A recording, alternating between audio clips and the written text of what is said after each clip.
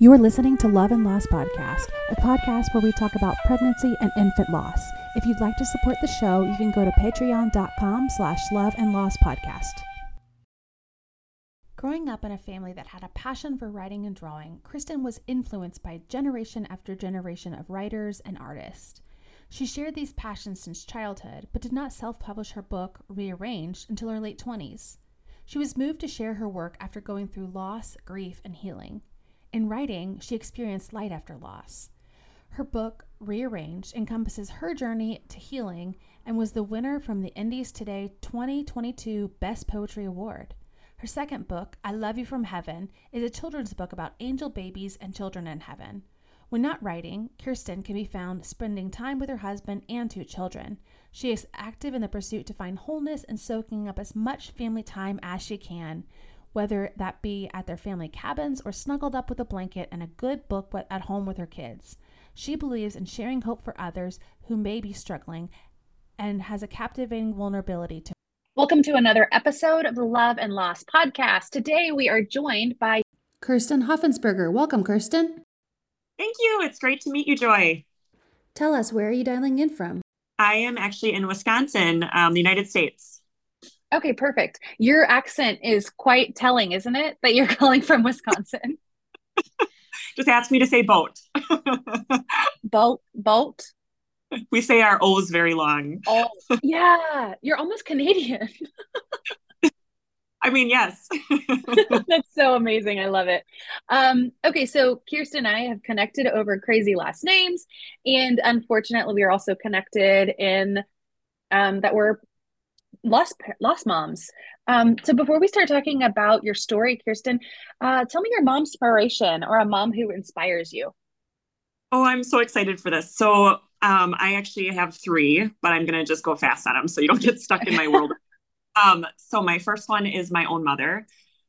She's my mom's inspiration because she's just been the best mom you could ever expect, but mostly for her giving and selfless heart. So she grew up in the area and then moved here when she met my dad and kind of channeled her whole life into being there for our family because that was her little community that she built here. So we grew up with a mom who became our best friend's mom, figure, and she'd have these big talks with everyone and she cares for everybody fiercely.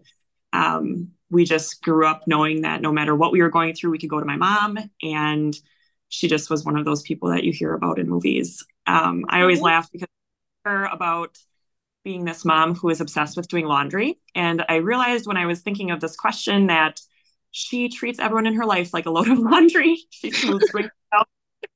She meticulously folds and gets everyone to know that they are cared for with the best of care. And she is just someone that can fix any issue, any stain, anything you have going on in your life. That is a beautiful metaphor. That is so sweet.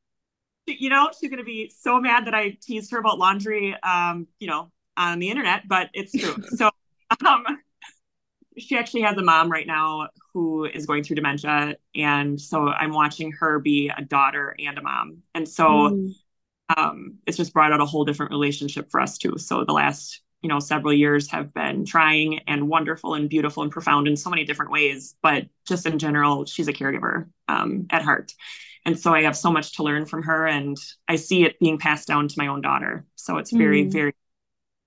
My other 2 mom inspirations are actually moms who have gone through loss of pregnancy and children. So Ellen and Rachel are very dear to me, and they are moms that when I was going through it, I actually didn't realize to the extent of what they had gone through. And it helped me realize that you can kind of pull yourself out of the grief, exist with it, but find a way to kind of move forward with your life and memorialize the children that you lose, but also fully go on to loving other children if you're blessed to have them. And otherwise just picking yourself and putting the pieces back together.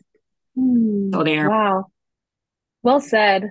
Yeah. You try and be there for your friends. And then if it happens to you, you realize it's much worse than you ever imagined. Yeah. Oh, geez. And what were their names? Ellen and Rachel, and then my mom is Jane. Okay, Ellen, Rachel, and Jane. Okay, you're the first person to mention 3, and I'm so glad you did Because no, I'm serious. We need to know. We need to lift up all the strong, powerful women in the world. And that goes for my mom's inspiration, which is Lorelai Gilmore. Woohoo! Still, she might be fictional, but she's amazing. So we need to lift up all the amazing moms in the world. Um, okay, so now that we know who inspires you, I want to hear your story. So where does it begin?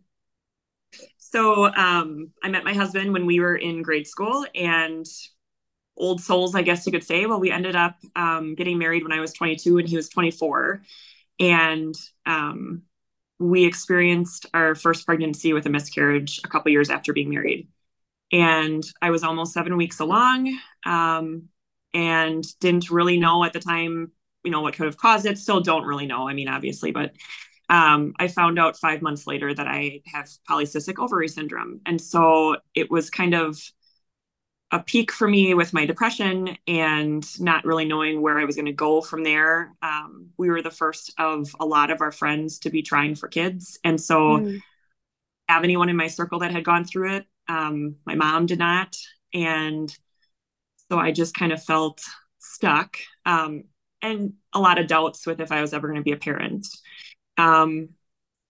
We went through 13 months of infertility after losing our baby. And can we pause real quick? Yeah. What was your baby's name? Did you give it a name?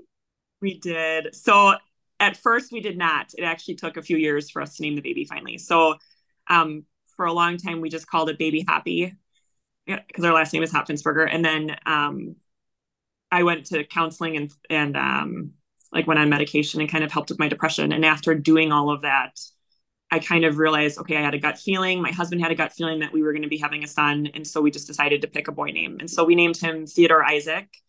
And so we actually refer to him as Theo in our house. And my kids know about him. And what a cutie.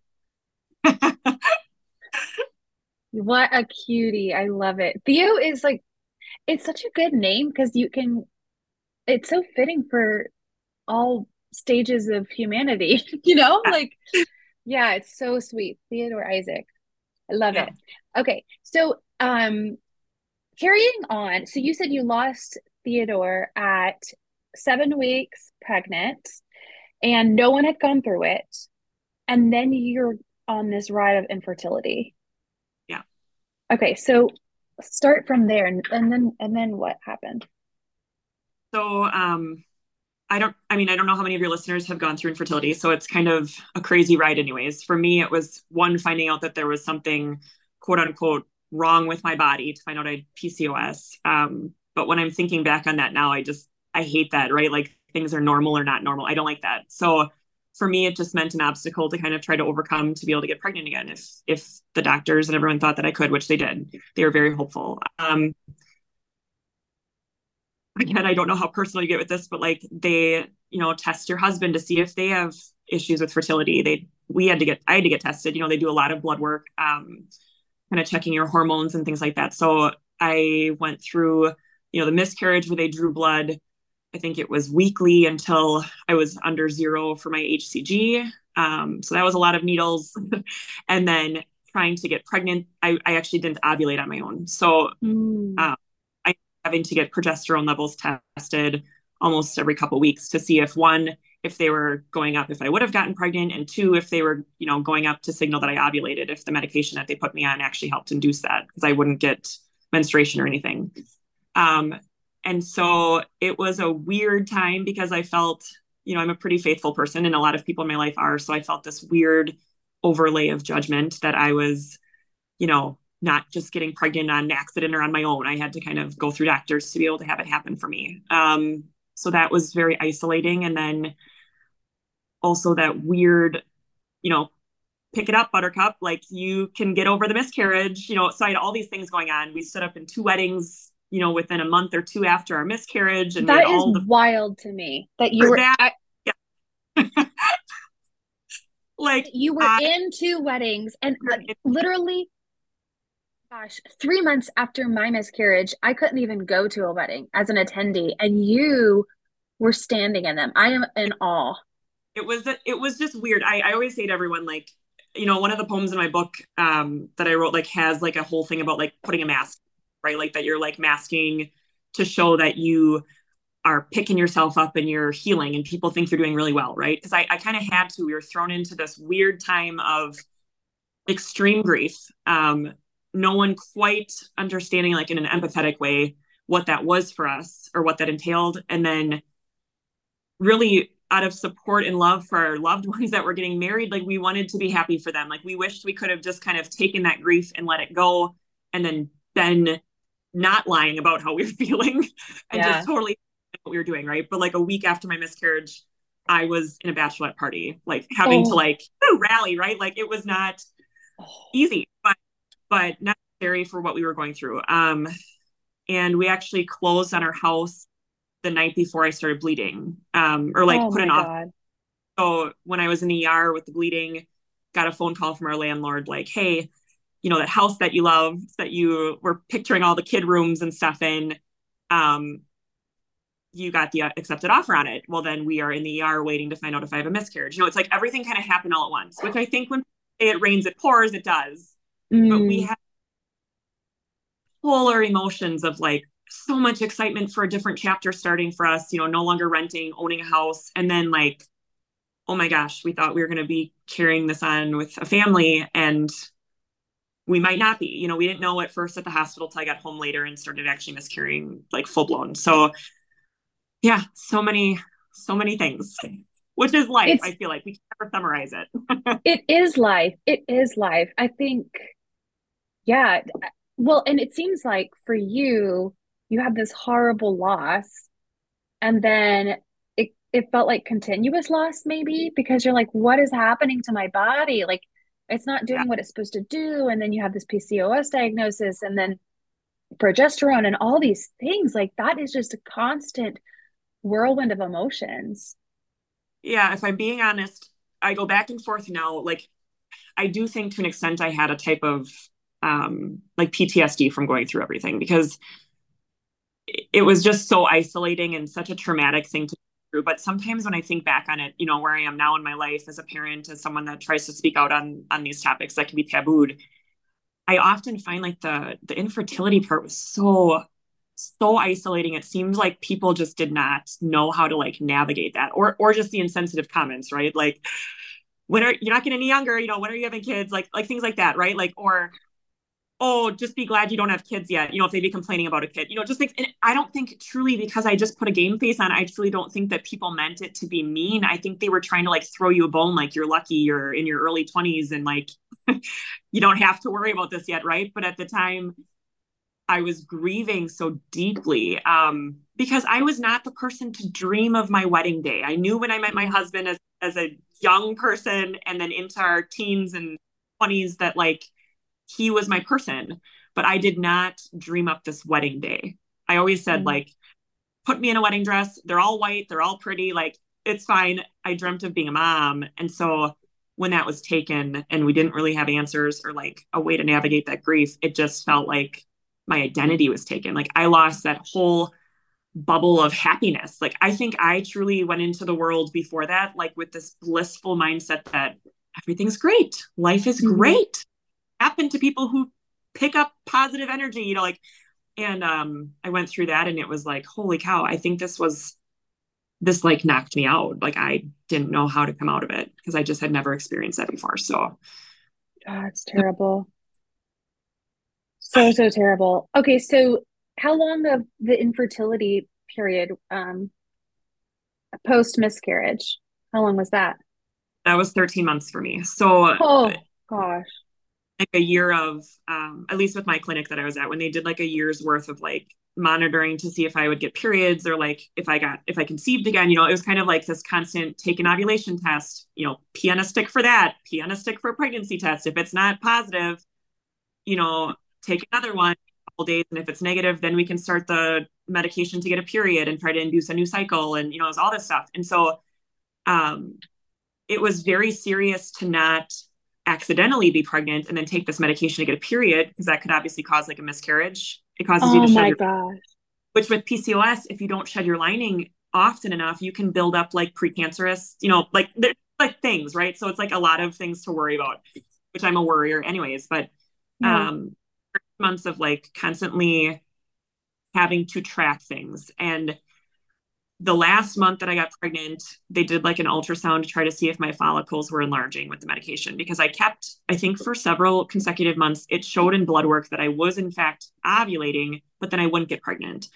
And so I think they were trying to see like, okay, are they like missing their window for fertility? Is it, what's going on here? And I had thought that I ovulated already that month, because they always kind of say, about 2 weeks into your cycle, well, I would have like 40-day cycles. So it turned out, because I miscarried after having sex the first time, I thought, okay, once we have our window, I don't want to be intimate again, because what if we would miscarry early on again? No, I'm not saying that like that caused a miscarriage, but when you're like traumatized, like in my head, don't do anything to rattle the baby out, right? Like, Yeah. And so it was just this consuming thought. Well, it turns out when I went for that ultrasound to see if there was any implantation or anything going on, my follicles actually had enlarged, which indicated ovulation. And so at the time I had been getting the window wrong. I actually ovulated like the last 14 days of my cycle, versus like the first 2 weeks. And so it was like mind blowing. So then of course we timed everything out, and that's when I got pregnant with my daughter. But that appointment that I went to, they had kind of told me like, this month is our last month working with you here. Like if we don't have means to kind of be able to get you pregnant, or you don't conceive on your own through this, then we have to kind of send you to a different place to get some more in-depth things. And so we just got, I say luck, right? This is like the magic of the sperm and the egg meeting. But isn't it wild to say luck when you've already lost a baby and had 13 months of infertility? And so it is luck. Like and it's a miracle and it's a blessing, and it's still like so wild to call it luck when everything else hasn't felt like luck. No. And Yeah. like, I know there's people that go 10 years before they can get pregnant again, or they never get pregnant again, right? So it feels insensitive to say 13 months, because that was so long for me, because it's like you're every day, right? But I understand it's just valid no matter what you go through, right? But I always just feel like it just doesn't feel like that big of an amount of time anymore to me, until I really think about living day to day for it. But yeah, I don't know. It's just mind boggling. And to go through, like, I went through when the baby's due date would have been and didn't get pregnant yet. And then went through like a Mother's Day and wasn't pregnant yet. And went through the anniversary of the miscarriage without being pregnant again yet. And even to this day, if I menstruate on that week that I miscarried, this is almost 6 years later. Like, it's like this reminder of like what that week for me was, and then to see blood, like it's just interesting, I guess. But Yeah, those anniversaries never get easier. We just had Mother's Day this year, and I have a living child, and I still was like, gosh, this day is awful, isn't it? Isn't that wild? Like, I have a beautiful living child, and all I could think about is how sad I was yeah, when that day was terrible for me. Yeah. it's you're just picturing what could have been, right? It's like this thing constantly will have gnawed at you, even though you can tell yourself, I'm not going to do that. It's not healthy to do that. And yet you still have that mindset. I remember like unfollowing people on social media who had been pregnant at the exact same time as me with the first one, because what was happening was I'd either see pregnant belly pictures, or I suddenly would see their baby be born, or like have, a baptism or something, right? And then be like, oh, that's when mine would have been. And I have a nephew who's 2 months older than what my baby would have been. And so when we were pregnant together, it was like, oh, how cool is this? All this stuff is happening. And then it just didn't work out for me, right? But you're still there for the person going through it, and you're so excited and happy, and yet you're grieving this whole separate thing. It's just, Yeah. I just find in general with miscarriage, pregnancy loss, child loss, with infertility, whatever people are going through, like there has to be a reason or a purpose, even though I don't necessarily agree with it. I wish I didn't have to go through it. But also like to find a way to coexist with it, because for me, for a long time, it just knocked me on my butt, or I'd miss a whole day because I was so just mourning constantly. Because I almost felt like to keep his memory alive, I had to honor him. And my only memory of him that I could hold on to, my last memory, was sadness. Right. So you're like, I didn't really get to share too many moments of the happy parts. So in my mind, to hold on to that last part of him was sad. And so I think it took a long time for me to realize, like, okay, I can be sad for 10 minutes and then let's make a birthday cake for him, or like to kind of have it be both. Because it was such a beautiful gift to be pregnant with him when I was. That is so well said. Because that is, yeah. So you're holding on to that sadness even though it's hurting because it's your kid. Yeah. Mm. Which I think is why people who have lost a loved one have a hard time going back to a funeral, right? Like if you think about it, like it's like it brings you right back to that. So, but I found in the last 2 years, especially, if I can be with someone in that dark part of what they're going through, like if I can dive into that grief that they're in, it kind of peels another layer off of what I went through. Like, because I was very alone during that. And when I look back on it, the people that I found out after that had gone through loss that I didn't know, or that maybe we didn't open up to each other, like just the support system now, even for it, right? I just keep trying to like pour that back into people because it just doesn't have to be so lonely going through it. It is, it's your experience. Only you are going through it, but like to just open up a little bit or let someone in to just text you, I'm thinking of you. Or, like I just find such a calling, I guess, to be part of that for people to continue on with speaking out about it or helping people or just in general checking in. Yeah, definitely. And we're going to talk about the ways that you have gone on to help so many people. But real quick, I do want to know um, all this grief you were experiencing, like how did you channel it? You said you did some therapy. Yeah. So at first, if I'm being told, I cried for about 5 months straight. Yep. um, and that is when I finally called my doctor. I had actually gone to like Christmas Eve mass. So between the two, so right before that, I called my doctor finally because I just could not like handle my grief anymore. And my husband was worried about me, and I was actually starting to get worried about me, but I kept thinking, this is normal. This is normal. And after I found out someone else was pregnant again, it like put me in this tailwind of just feeling so low. And then I realized like, okay, this depression part that I'm going through, it's not that it's not normal. I just need to kind of find a way now to live with this too. And Right. so I did. I did counseling, and then for me, it was kind of a long history of depression that I think I just thought was like normal, like teenage mood swings. But finding like the right medication balance for that. Um, and then, I was fortunate to have kids again. So like to try to just dive into being a really good mom for them, which again puts a lot of pressure on yourself because you're trying to be a perfect mom because you didn't get that opportunity with a different child. And so not everything is perfect. Just life isn't in general, and neither is your kid, and neither are you. And so Mhm. you're trying to like make everything so good, and sometimes it's not, and just accept that like even that isn't always true. I don't know. It's just been a lot of growth. Yeah. Well, I mean, you and I have a very similar situation. I didn't experience the infertility that you did, but I did have the depression where I realized like, oh, this is really dangerous. Yes. And I had to seek help too. Uh, so I'm sorry. you said something about Matt. I know, I know. So hearing your story, I'm like, oh God, But I'm like I'm sorry that you so went. yes, yes. I think the same thing about you because it's so bad. Like I wouldn't wish that on anyone, much less somebody as sweet as you. Like it's just so terrible. But you said something about mass, and so I want to know, like, how did faith play a role in your grief? So for me, it was mostly like daily prayer. Like I Mm, found on motherhood and like um trying to like if this was part of the plan, which I was told all the time, right, is part of God's plan, which I actually had someone like a while after that was just like not like I'm calling BS on that, but kind of like God would not cause you pain, like New Testament God, right? Like would not cause you this pain. Like the devil would cause something awful, right? But God would bring you like the tools or the resources or the support that you need to heal. So like don't feel like you're going through something awful because you did this. Like I remember, this is so crazy, but I remember thinking at one point I dressed up like someone pregnant on April time to be funny. Like that's not funny. And now I find that such terrible taste, right? I don't know why I did that. I was young and stupid. But like I remember thinking, did I have a miscarriage because I did that?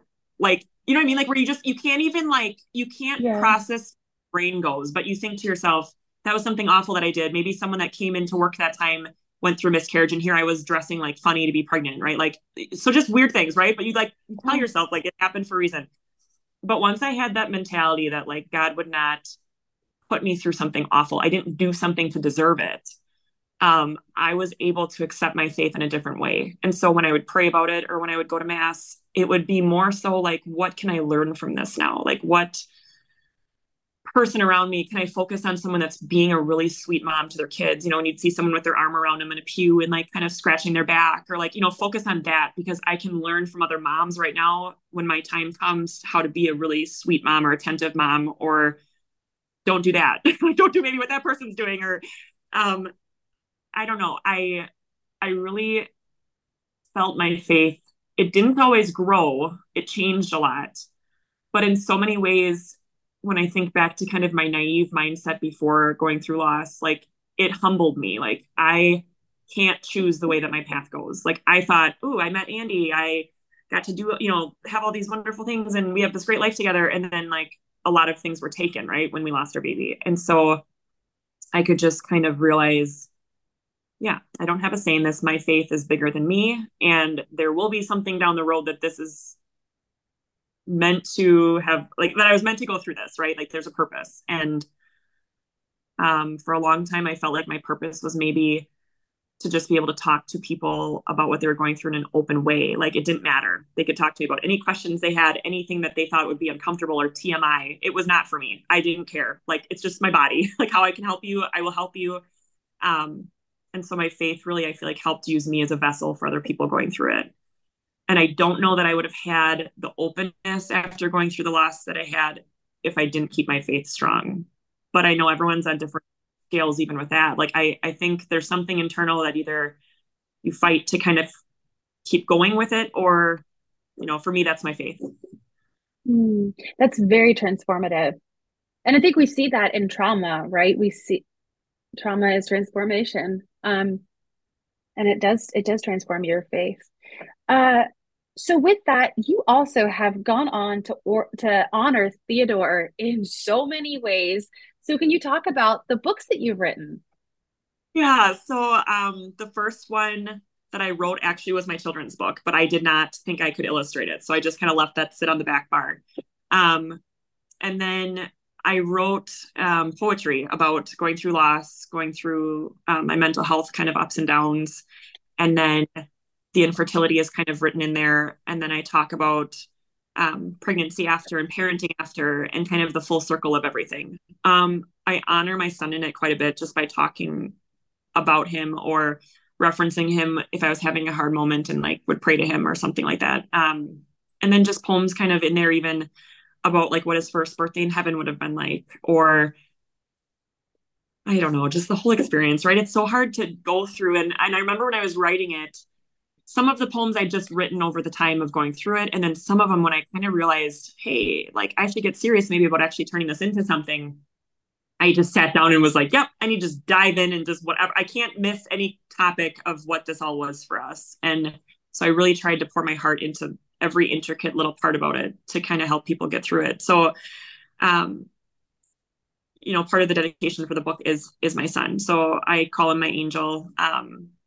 My daughter is my rainbow. She was my rainbow baby after going through it. And then my son, I always say, is like sunshine. He's just a very sweet, happy boy. But when I did the children's book, I finally just kind of thought, okay, can I illustrate this? Like I loved drawing with charcoal and doing real life things. I've never really done cartoony things before. And so um, this kind of ties into not like a premonition, but like something that I realized like this has to be something, right? Just like with my poetry, when I'd sit down and just all of a sudden like 15 poems would come out of me where I'm like, I need to write about this. And then I look and I'm like, I don't even feel like I wrote those. It was almost like the Holy Spirit was moving through me, right? Like this weird feeling. And when I would read them, I'm like, that's exactly what I wanted to say. So I remember waking up one morning and I had this thought, like, what if I had a little kid building a little sand castle out of clouds in heaven? And so instead of it being sand, it's clouds. And I just pictured my son up there just having a ball, like building cloud castles and riding his little tricycle on heaven streets and little friends that he met that are little angels too. And, little boys, little girls, little babies, other angels holding their hand while they walk to the playground. And, I just wanted to honor him in like a physical presence. And so that anybody who's going through it, if they couldn't quite physically put a picture of what they were going through into words or anything like that, that they could kind of have that to look at. So that's my favorite tribute to him, because the book I illustrated in what I think he would look like. I've got to buy one of those because I have like chills all over my body. This is what I want for my baby too, is to be friends with yours. And I think they are. I really believe that. I think that's how this works. They're pushing each other on the swing. Yeah. They're not getting into trouble. A little bit maybe, but not bad.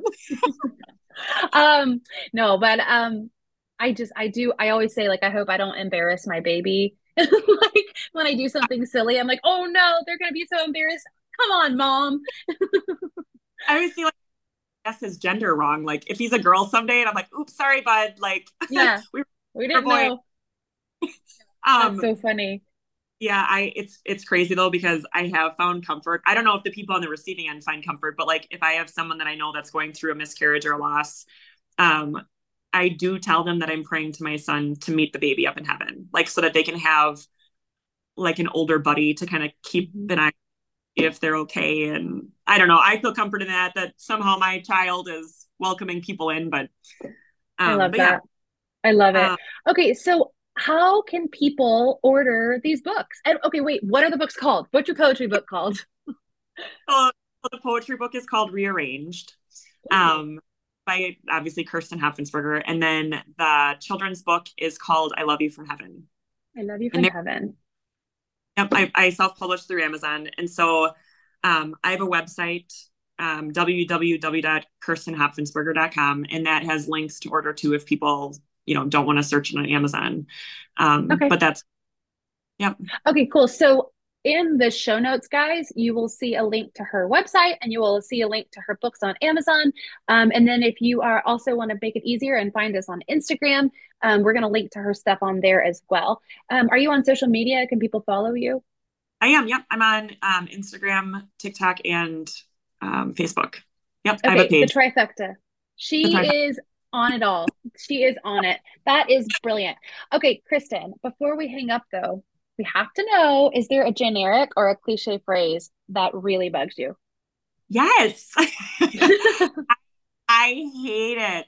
There's like when people say, obviously I kind of touched on this before, when people say it's all part of God's plan, right? And that's what I said before. Like it's not, I mean, I think the support that comes after and the healing is, but you know what I mean?